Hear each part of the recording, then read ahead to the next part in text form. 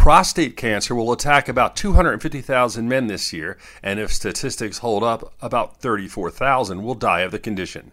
This month is Prostate Cancer Awareness Month, and according to the United States Preventive Services Task Force, any man between the ages of 55 and 69 should talk with their doctor about screening tests to detect the disease.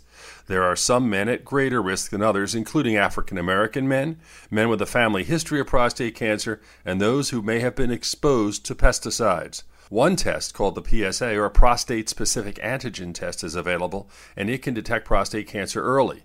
At the very least, talk with your physician about it. With your health, I'm Dr. Brian McDonough on 1010 Wins.